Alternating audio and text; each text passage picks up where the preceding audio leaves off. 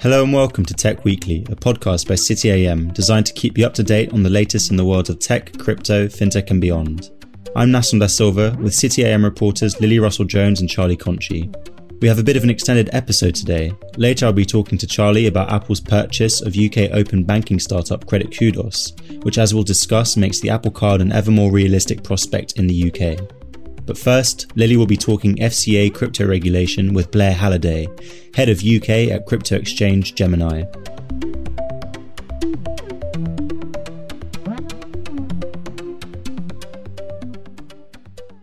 Hello, so this week the FCA closed its consultation on strengthening the rules for promotions of high-risk assets in the UK, including crypto.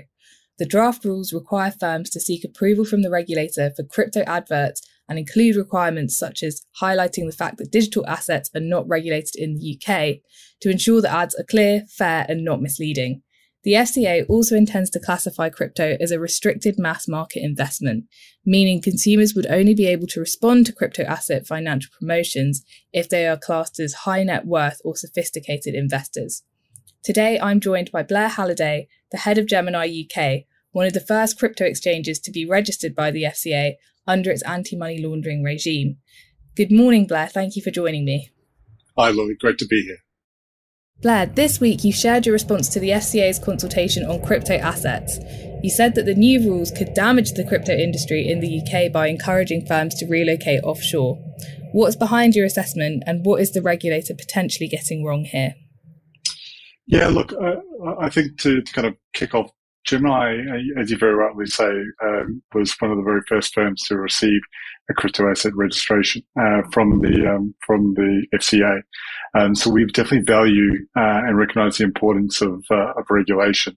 One of the concerns that we have, of course, in any regulation is at the end, the actual intent matches what is there in black and white. Certainly our concern with some of the proposals is, although they are pitched and most certainly kind of intending to provide consumer protection as their kind of ultimate driver, the actual, there may well be a flip side to that. So one of our concerns is that, we're at the position now where crypto is such a broad market. There's such a broad kind of interest in crypto. An idea that, the crypto firm, you can just simply stop people from accessing crypto, is not really, that's just not the way it'll be. The fact of the matter is we need to kind of go through a process of education and enable people to really understand what crypto is about.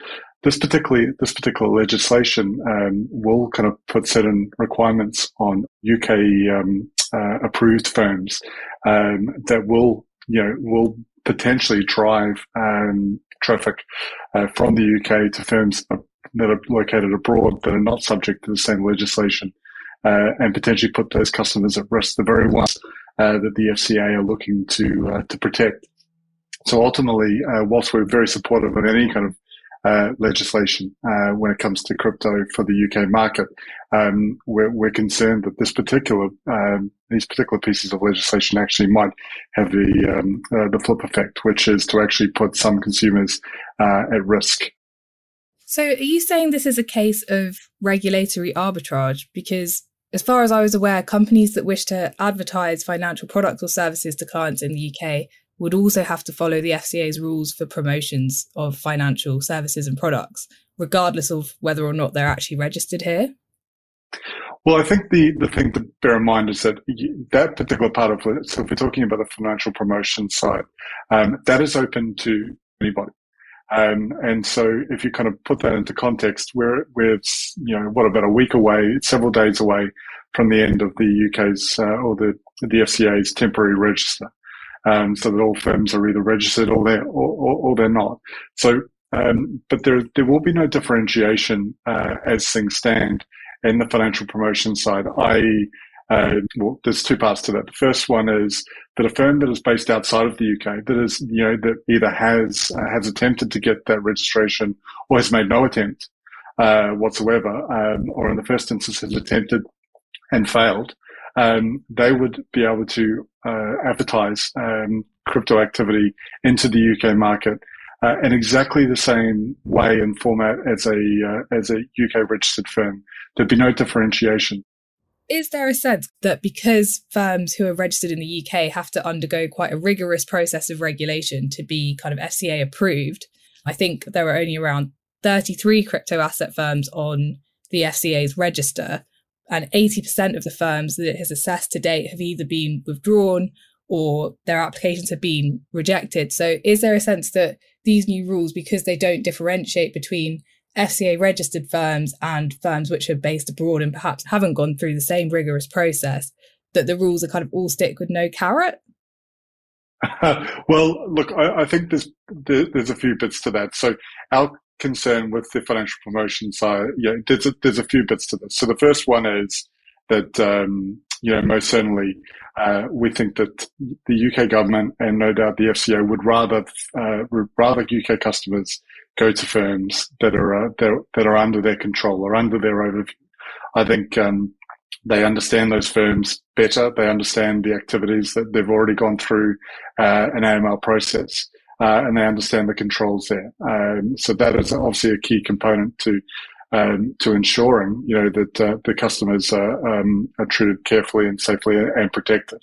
I think one of the other kind of aspects to all of this is about how a customer, or rather how a firm goes about getting their advertising or their promotion out to market.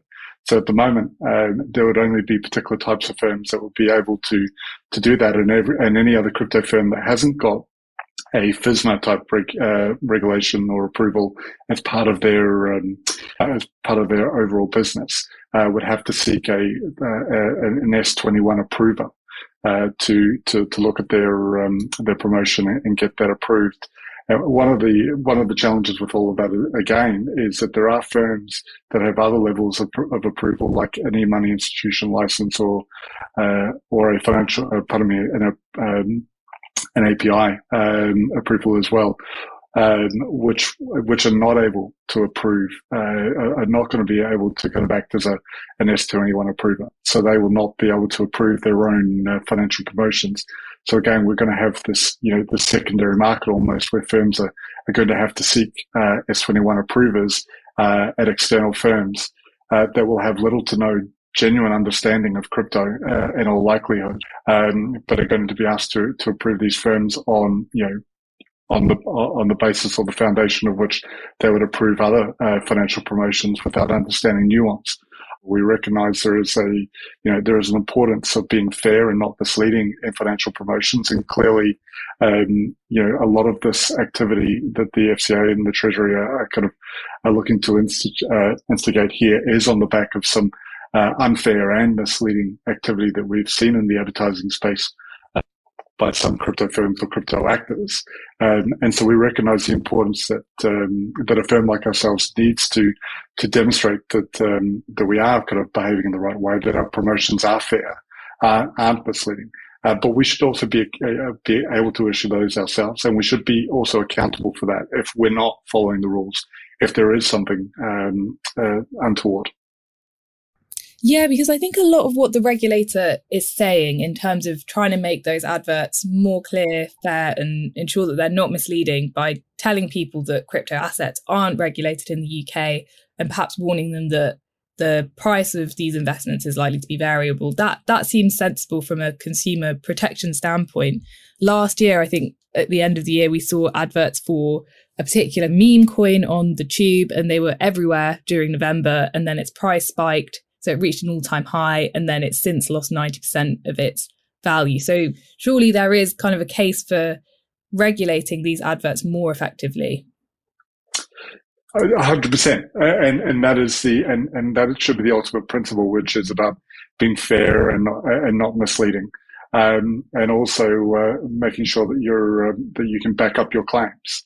To give some context, e-money institution firms are also subject to financial promotions rules as well, and so have a very clear understanding of what is appropriate, what can be said, and what can't be said. So to put it very clearly, look, we are supportive of the intent. We're supportive that financial promotions for the crypto market just can't endlessly just say whatever it wants to say and be aggressive calls to action, especially when they're not based in strong foundation. So we fully kind of echo and support that. What the issue is, we don't want to go from one extreme to the other, where we have this kind of absolute floodgates open situation, and now we kind of flip to the other, where it's very challenging for legitimate, approved crypto firms such as ourselves or others, to be fair, to go through a process of a very kind of simple financial promotion without having to go through significant hoops, which will involve external parties. When actually, I think the correct process would be to kind of look at those that have got additional levels of regulation as part of their their offering. E-money being one of those, and enable those firms to issue those directly, but also, as importantly, be accountable, because that's what this is all about. It's about providing some protection, and it's also about getting accountability. On that, so you mentioned in your submission to the FCA's consultation that FCA-approved crypto asset firms could be placed at a competitive disadvantage by the rules. So could you elaborate a little bit on that? And is Gemini one of the firms who would consider moving offshore if the rules come into effect? Yeah, look, I think to be very clear, Gemini has always been a regulatory first company. We've been founded on that. Our foundational pillars, 3 of those are fundamentally compliance or security based, being compliance, security, and licensing. We came to the UK, not because it was in the first instance of our efforts outside of the US, not because it was the easiest market to get into, because it was a strong and robust regulatory market. It was a thriving crypto environment. We see ourselves going to environments that have really strong, well-known, strong reputation legislators, and the FCA kind of definitely fits that bill. In terms of, so that is our kind of view on all that, and we're in the UK to stay. Our concern on all of this is that, firms that have gone through the hoops like ourselves, that have made sure that they comply with all of the AML requirements and will comply with the future bits of legislation when it comes to the financial promotions and whatever else further to come. Those firms will be kind of impaired in relation to that, in compared to others that are deciding, we're just going to base ourselves elsewhere and kind of offer services into the UK and not have to deal with the same issues. And to be frank, over the last kind of few days, now that the deadline is coming up, I have seen emails come in, stating that certain firms are going to be offering their services out of different entities. So it's not like this is something that might happen. It's something that is already happening and will kind of continue to happen. And I think that's certainly the message that we've kind of given back in terms of our response to the consultation, and also to our government agencies, is about, we all, Gemini and other kind of firms of our ilk, agree consumer protection is vital.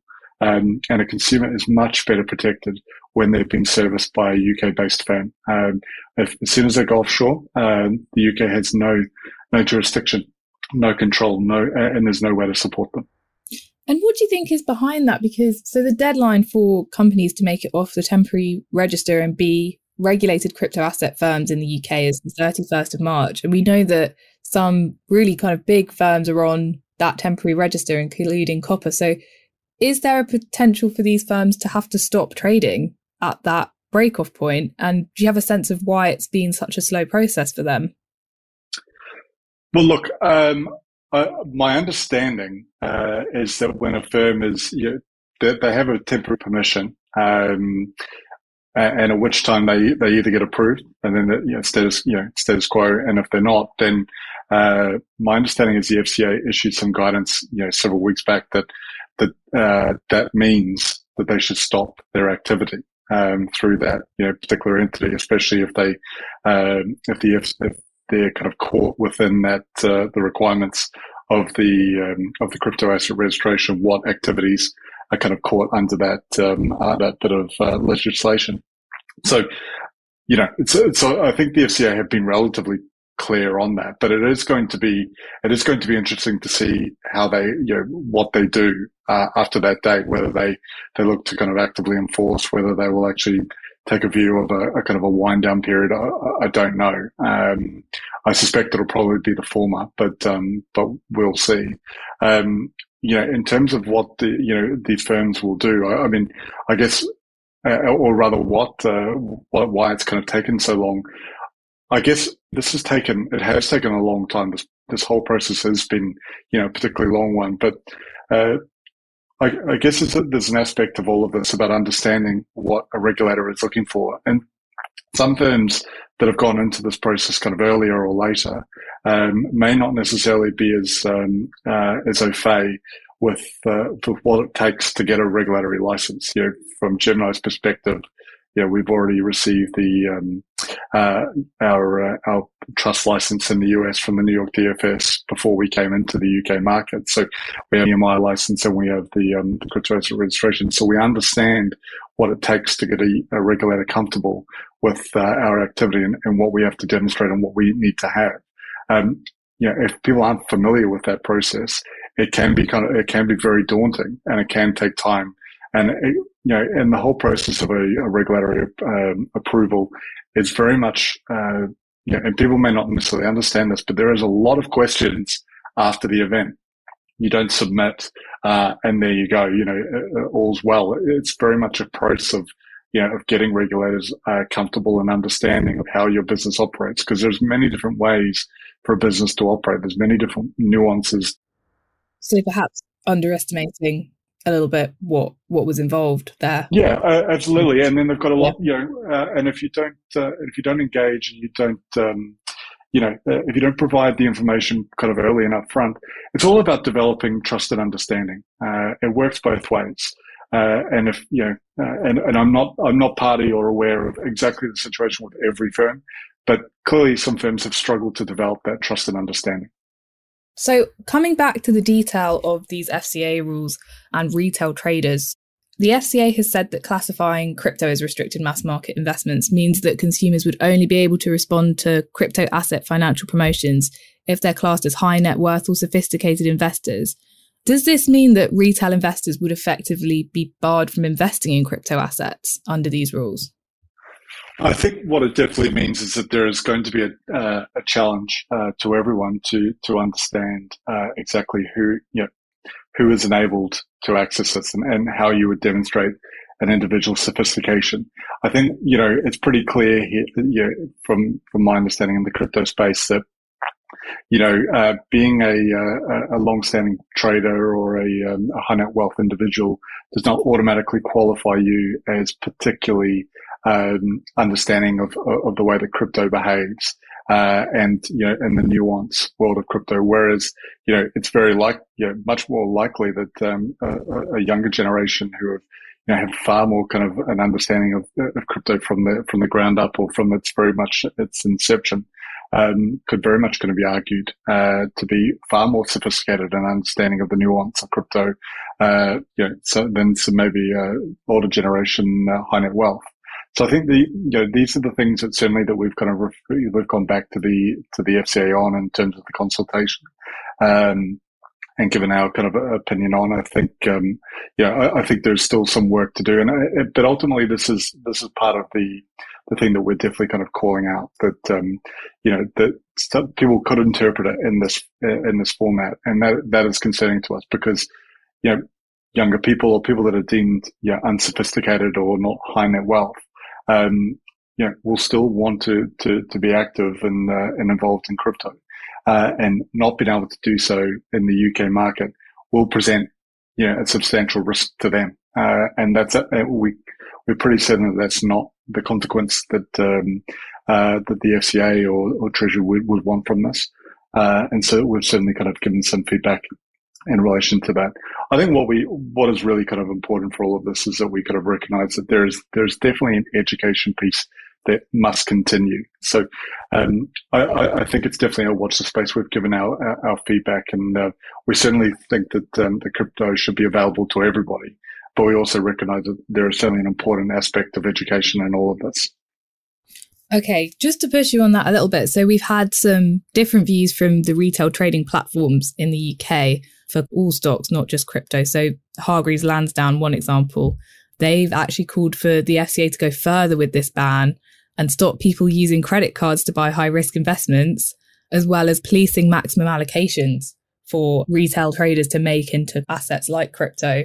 Are there some retail traders who do need to be protected, do you think, from high risk assets? Well, I think in the instance of anybody seeking credit to make some kind of investment like that, I definitely think that is definitely not something we would encourage. And to be very clear, we don't allow that on our platform. It's debit card or bank transfer only. So we wouldn't allow a credit card payment into our platform. I definitely would. To an extent, I would agree that credit card, I don't think is an appropriate way to upload into a crypto platform. I think it's vitally important that when you're getting involved, from an investment perspective in crypto, that you have a clear understanding of what your disposable income is. Depending on the way you're looking to use crypto, if you're looking to use it as an investment perspective, then I think it's a good way of diversifying your portfolio. Of course, like everything when it comes to trading and the like, you can make quick money out of changes in prices in crypto in the same way you can do with any kind of FX or other kind of market. There are always opportunities there. Unless you're particularly au fait with that, and you're particularly experienced in understanding how those kind of markets work, our view on crypto is certainly more on the hold side, on the long term investment side of things. So, look, I won't get into that particular institution's kind of comments because I don't necessarily agree with everything they've said. But in terms of the importance, as I referred to before, about education and understanding, when and how to use crypto and understanding the risks and understanding your own personal circumstances, that's vitally important. So for certain, I wouldn't encourage people to utilize credit cards for I think, I don't think that is a particularly sensible thing to do. Okay, I think it's worth mentioning just at this stage that these rules are still just draft proposals from the FCA. So do you think that we could see some pushback against the FCA approach from the government or more from industry? And do you think that they might change the rules as a result or take a slightly more lenient approach to retail traders? You're absolutely right. This is drafts, and it's in relation to a consultation that they've done, and they've sought responses from industry. So, ourselves, I've spoken to many of my peers across the UK landscape that are all submitting their own versions of responses, and I know other kind of industry bodies are also kind of submitting their responses as well. I think quite clearly there are going to be a lot of things for the FCA to read through. And clearly there will be dissension from what their proposals are, and explanation of why they either won't work or they need to be amended, or kind of further considerations need to be applied. So, do I think it's going to look exactly like it does now? No, I don't, because history tells me that inevitably there is a bit of nuance applied, and there's always unintended consequences, and this is why we have consultation periods to enable that to happen. Just the broadness of how much it will change, that's a little unclear. It's very clear that, and I've said this, I'm sure I've said this to you before and to others, 2022 is absolutely the year of regulation in crypto, and it's, nothing about this year is making me doubt that. But you're absolutely right; it is draft, so we'll wait and see, and we'll wait to kind of review what the final guidance kind of looks like, and and it's whether there's anything else that we need to kind of raise up the poll as well. So, Charlie, what caught your attention this week in the fintech sphere? So we've had a very interesting acquisition story in the world of UK fintech this week. So Credit Kudos, which is a UK open banking startup, has been acquired by Apple, which of course requires no introduction. So Credit Kudos essentially allows businesses to assess loan applicants via their kind of banking and payment transaction data. So enables people who might traditionally be cut out of borrowing to apply for loans, and uses open banking technology to do that, which is a sort of means of sharing data between banks and financial institutions. So while neither Credit Kudos or Apple have confirmed the deal yet, it was first reported by a crypto news outlet called The Block, and links on Credit Kudos' website now divert through to Apple's terms and condition pages, so we can infer from that what we will. An Apple spokesperson said to us yesterday that Apple buys smaller technology companies from time to time. We generally do not discuss our purpose or plans. Well, very secretive. And do we know why Apple has bought it then? So that is, of course, the question on everyone's sort of lips in fintech and tech circles. What a big US tech giant like Apple wants from what is an exciting UK firm, but still a very small one in comparison. But I think interesting when you look at the context of this, it does follow a much wider push by Apple into payments and financial services. So just last month, they announced the tap to pay feature for phones, which is going to be introduced later this year. So that will allow iPhone users to pay merchants directly via technology on their phone to merchants using technology used by the firm Block, which is Jack Dorsey, the Twitter founder's big payments firm. They've also launched the Apple Cash Card for peer-to-peer payments and working on reportedly a feature that will allow a buy now, pay later style service for Apple Pay. So in terms of what they want from this acquisition specifically, we spoke with a fintech consultancy yesterday, 11FS, and they kind of said this could very much be a push from Apple into that buy now, pay later space. So the founder of 11FS, Simon Taylor, said he's been convinced for a while that open banking is the key to buy now, pay later, as it would essentially allow firms to do a full credit and affordability check on their customers immediately. And when you look at buy now, pay later firms, the big kind of contentious issue at the heart of that industry is that customers who aren't maybe, ready to take on that level of credit are able to access it. So this would kind of allow a quite forensic examination of any customers as they come in to be using buy now, pay later via an immediate assessment of their transaction history. So he said that Credit Kudos would immediately provide Apple with that capability. And what can we expect now then? So Simon's other warning when we spoke to him was that Apple has a habit of these sort of acquisitions and then going silent for 2 years. And that is what we can also expect here. But I think the timing is interesting in a broader sense as well, where MasterCard and Visa have both been quite acquisitive in the open banking space. And just last month, Visa acquired a Swedish open banking fintech called Tink for 1.8 billion euros. And both have sort of been pushing to consolidate in the kind of broader open banking space. So it's somewhere that I think big firms like Visa, MasterCard, and now Apple, as it pushes into payments, are really aware of it, sort of the potential of open banking and how it might explode.